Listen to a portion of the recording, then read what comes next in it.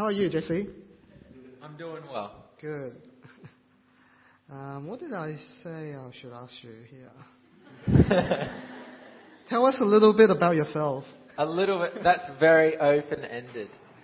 So, Jesse Golan, I'm 22 years old. I'm in my third year of Bible college. I grew up in Ukraine. My dad is Aussie. My mum is Canadian-American. That's why I sound so messed up. Let's see. I love Jesus. That's an important thing about me. I mean, you'd expect it, given that I'm standing on a stage in a church, but... Okay. So, what's your go-to comfort food? My go-to comfort food. Growing up, we would come back to Australia and visit about every 4 or 5 years. So I grew up in Ukraine. And there was this amazing food that we called custard. And when we were in Australia, I would eat as much custard as I could, and then I'd go back to Ukraine and starve for like 4 or 5 years. And so now, whenever I go to the supermarket, I make sure to walk past the aisle with the custard in it, I think Paul's custard. And every time I look at it and I go, well, you're in Australia. It's only like $3. Yeah, do it. So every time I go to the shops, I buy custard. And lastly, what excites you about the gospel? What excites me about the gospel? I think the thing that excites me about the gospel the most is the fact that it will all be okay. Like, life, there's a lot to enjoy about life, but a lot goes wrong. And the good news of the gospel is no matter what I do to offend God, and no matter what other people do to mess up my life and what I do to mess up my own life, and just no matter how hard life is, it will all be okay, because I'm going to spend eternity in paradise with God who loves me more than I can comprehend. That is just so precious to me. Okay, Jesse, so we'll hand the floor to you. He'll be preaching on 1 Peter 2. And do you want me to pray or you? No, I'll pray. You pray? Yeah, that's great. That's all right. Thank you. Turn my notes around. What I might do is put this on a chair. Right here. So, let's pray before we begin. Heavenly Father, we do thank you so much for the gift of your word.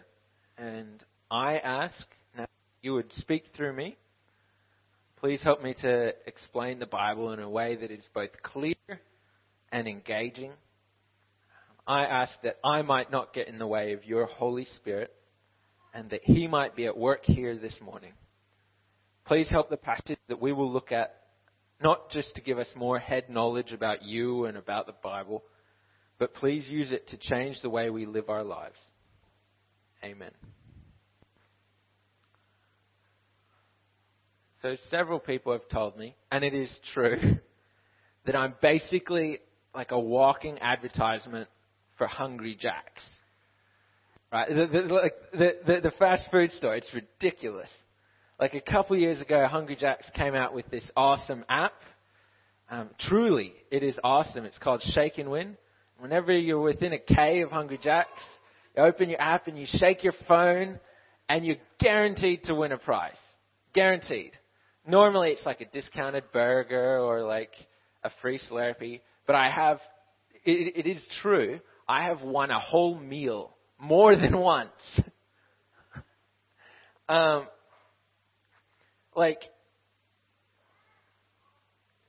Their advertising campaign was so good that they actually converted me, just a random Joe, into being their ambassador.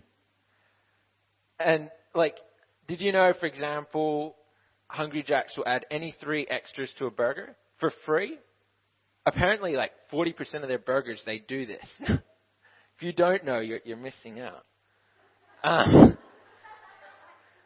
Isn't it absolutely ridiculous that it's possible to get excited about a fast food chain? And Hungry Jack's isn't even one of the better fast food chains. Like, if you have a scale of fast food chains, Hungry Jack's is pretty close to the bottom. But, like, it is absolutely ridiculous. But we, as Christians, have something far, far greater than Hungry Jack's that is undeniably worth promoting. Like, you can deny that it's worth promoting Hungry Jack's, like I may argue with you, but that you cannot argue that as Christians, what we have is not worth promoting. We Christians are called in the Bible to be walking advertisements for God. And people should be able to see that we are followers of Jesus by what we say and what we do. And this morning we're going to focus on what that looks like in the real world, one aspect of it anyway, by unpacking 1 Peter chapter 2 verses 18 to 25. To properly understand this passage though, it's important that we understand what the wider situation is. So scholars are in agreement that the letter was written during the time that Nero was the emperor of the Roman Empire. This is the same Nero that announced that Christians were enemies of the state. He rounded them up to be crucified, tortured, fed to lions, and worse actually. And history tells us that during his reign, thousands and thousands of Christians were killed, including Peter, like 1 Peter, right? Including Peter, who wrote this letter. And the theme of the letter is about how Christians should behave when we are treated wrongly, when we're persecuted. Which means that our passage for this morning is just a unit of thought within a larger argument that Peter is making. And Peter was qualified to talk about it, right? This is the guy that got killed by Nero, unjustly, just for being a Christian. So verse 12 of chapter 2 is really key for understanding the entire book. So before we delve into 18 to 25, I'd love to read verse 12. Please read it with me. It says, "Live such good lives among the pagans, that though they accuse you of doing wrong, they may see your good deeds and glorify God on the day he visits us." Peter really believes that actions speak louder than words. And he's saying that the life of a genuine Christian should be so different from that of a non-Christian person that the contrast between the two is obvious. You cannot miss it. And in the passage that we're focusing on, Peter provides us with a twofold response to the question of how Christians can be effective ambassadors for God, especially in the face of unfair treatment. So, I'm going to read the first couple verses. Starting in verse 18, it says, "Slaves, in reverent fear of God, submit yourselves to your masters, not only to those who are good and considerate, but also to those that are harsh. For it is commendable if someone bears up under the pain of unjust suffering because they are conscious of God. But how is it to your credit if you receive a beating for doing wrong and endure it? But if you suffer for doing good and you endure it, this is commendable before God." Those are really heavy words. Peter is basically saying that as Christians, we need to give up our right to be treated fairly and justly for the sake of showing Jesus to others. It is so easy. It is to be kind and big-hearted when other people are kind to you. It takes no effort at all. But the point is that as Christians, we're to be big-hearted when others are not kind to us. Nothing is more contrary to our human nature than not standing up for yourself when you are wronged. But God calls us to be walking advertisements for Him. And a big part of how we do that is by responding with love to those who treat us wrongly.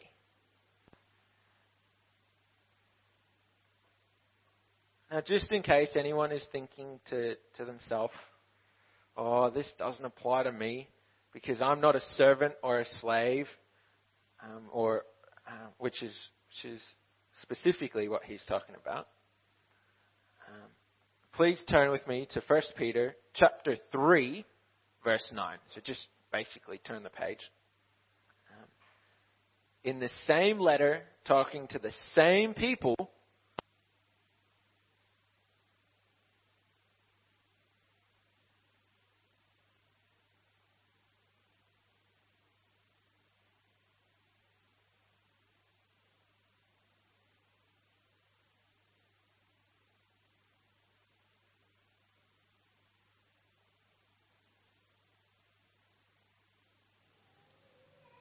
So it does.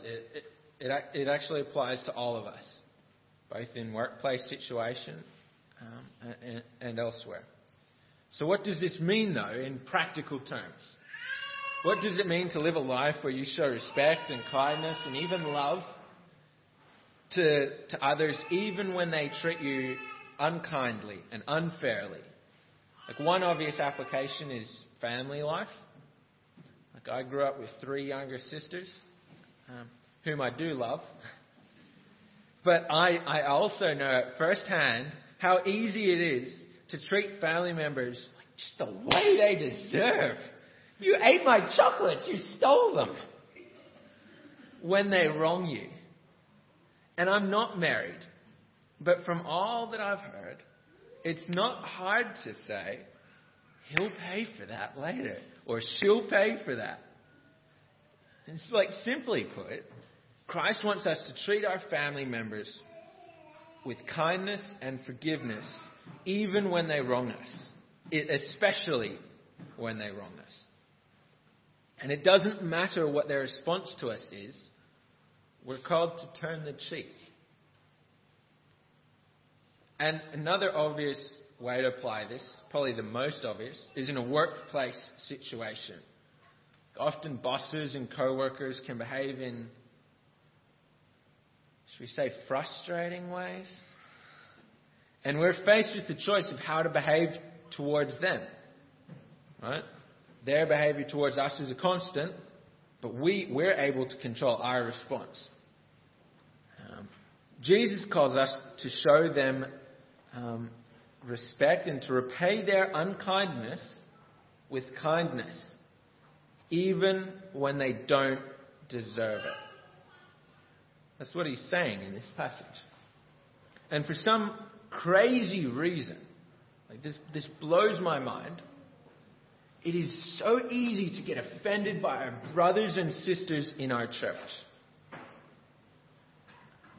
Like, I figure that Satan hates the church, so he does everything he can to make it ugly by causing strife and divisions. Anyway, we must do everything in our power to treat our brothers and sisters lovingly when they wrong us. And they will, because they're not perfect. Like, we're not perfect either, but they will wrong us. Basically, Jesus wants us to be so kind, so forgiving, so loving in all of our interactions with other people that they cannot help but see us as ambassadors for Him. They can't, there'll be a disconnect in their brain. They go, why is this person treating me this way? Everyone else in the whole world would swear at me or whatever. But the real question, the deep question is, how can we live like this? Like, what gives us the power, the willpower to obey God, even when it goes against everything that our sinful minds want and everything that the world out there tells us? Like, this is close to my heart. Like, I've been wronged by people, right? And not just in the distant past. I've been wronged recently and hurt deeply. How can we do it? What gives us the strength? Well, in verse 19, Peter gives us a clue as to how Christians can bear up under unjust suffering. He says in verse 19, "It is commendable if someone bears up under the pain of unjust suffering because they are conscious of God." One of the reasons why Christians can live this way is because we see God as being real and present with us in every situation. When we remember that God is with us at all times, it actually does become a lot easier to resist the temptation to strike back when we are mistreated. Like, as a matter of fact, it becomes a joy to live in a way that pleases Him. And young couples provide an excellent illustration of this truth. When two people are just falling in love, they're hyper aware of what the other person is thinking of them. And generally, when they're in the presence of their significant other, they do their absolute best to be the best person they can be. They become kind and generous and willing to become the bigger person in any disputes with that person or with anyone else. And that is just earthly love between two humans. It is because of this dynamic, the same dynamic, that Christians find the strength to be wronged without retaliating. In light of the fact that we live in the constant presence of Christ, who showed His love for us by giving up His life for us, it does become easier to treat those who wrong us with love and with kindness. Not easy, but easier. The second half of the answer to the question, how can we do that, is found in the second half of our passage. So, starting from verse 21, Peter continues, "To this you were called, because Christ suffered for you, leaving you an example, so that you should follow in His steps. He committed no sin, and no deceit was found in His mouth. When they hurled their insults at Him, He did not retaliate. When He suffered, He made no threats. Instead, He entrusted Himself to Him who judges justly." God is not asking us to do anything that He was not willing to do. As a matter of fact, there is an exactly 0% chance that any of us will be more unfairly treated than Jesus. He was the perfect man, sinless and blameless, and yet He was mocked and spat upon, whipped and killed in the most humiliating and degrading method available to His enemies. And when they hurled their insults at Him, right, while He's hanging there naked on the cross, He didn't retaliate. He, the Son of the most powerful being in the universe, did not make any threats when they whipped Him or when they nailed His hands to that cross. We read in places like Matthew 26:53 that he could easily have stopped the injustice. Like Jesus said, "Do you think I cannot call on my Father, and he will at once put at my disposal 12 legions of angels?" As the Son of the Most High God, he was perfectly capable of flipping the situation and killing his tormentors. And yet he chose not to. In verse 23, it says what he did instead. So in verse 23, instead of retaliating, he entrusted himself to him who judges justly. That is to say, he handed the entire sorry situation over to God to resolve justly in his own time, rather than choosing to take revenge himself. And he was able to. As a matter of fact, when he was on the cross, Jesus prayed for his enemies, saying, "Father, forgive them, for they do not know what they are doing." Jesus trusted that God would resolve the matter fairly and justly. So he laid it at his feet rather than taking justice into his own hands. What's more, as verse 24 says, he took our sins upon himself so that we might die to sins and live for righteousness. Jesus died on the cross so that we could be free from living lives that are trapped in endless cycles of unfulfilling sin. Christ died so that we can move past that and embrace a new and radically different life. A blameless life. A life where we can trust the shepherd of our souls to look after us. Put in other words, Christ died so that we can forgive others when they wrong us. It's not the only reason he died, but it is one of them. He died so that when we are slandered, or when we are verbally abused, or when some other horrible injustice is done to us, we can leave it in his hands to right the wrong. He died so that our lives would be different from the lives of the rest of the world, so as to bring glory to God. Let's pray.